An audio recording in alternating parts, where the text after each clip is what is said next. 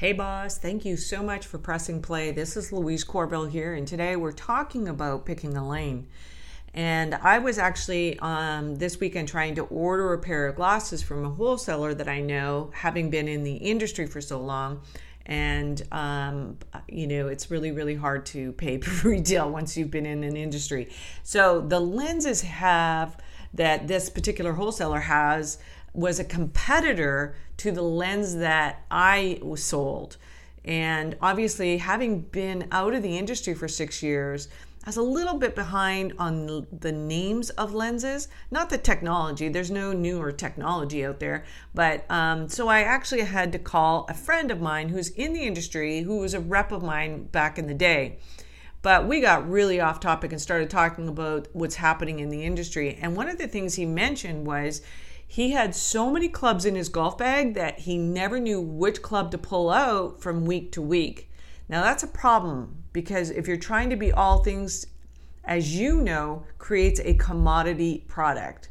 So when we look at products for instance, if you look at Subaru, the new Subaru CEO, when he was hired, he immediately asked which vehicle was the best-selling vehicle, and it turned out to be their all-wheel drive.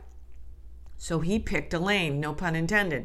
Subaru became known for their all-wheel drive cars, but not only that, it also ended up picking an audience at the same time, right? There were outdoorsy types of people who wanted cars that they, could go off trail with, and maybe it was to go, biking off trail or hiking, those type of individuals. They also actually they were huge supporters of the Ironman triathlons. And obviously they're athletes, and so they have a lot of equipment, and they, most of their products are hatchback, and so you could really pack those cars in.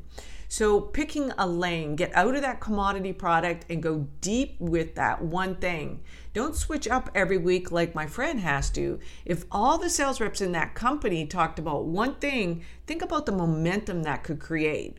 When Callaway, for instance, while we're talking about clubs, came out with the Big Bertha, it became the cool club to have in your bag. Just by naming the club Big Bertha was incredibly smart. And naming your frameworks is a big part of your success as well.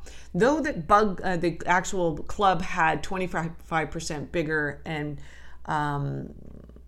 surface area, it had a bigger sweet spot, which then provided a new level of forgiveness and then separated them from their competitors.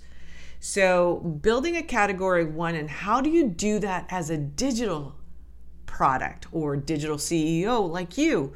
It all starts with your frameworks, with that messaging and your unique idea that's worth spreading. Then it actually gets wrapped up in a dream offer, which is going to be inside the Virtually Famous book. Probably not so, because it's a really in-depth area. So we'll definitely talk about it in the book. But we're holding auditions for solopreneurs who want to create their own lane and become a category of one. All you have to do is go to louisecorville.com, and you can download the category of one guide while you're there. So don't miss out on that while it's still there. The doors will be open, obviously still for the Virtually Famous book launch, but obviously there's an end date on that, because after it's launched, you can't get in.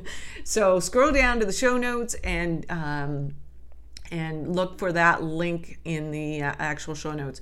Please subscribe and share the Micro Marketing Podcast with a friend. Thanks so much for listening. Bye for now.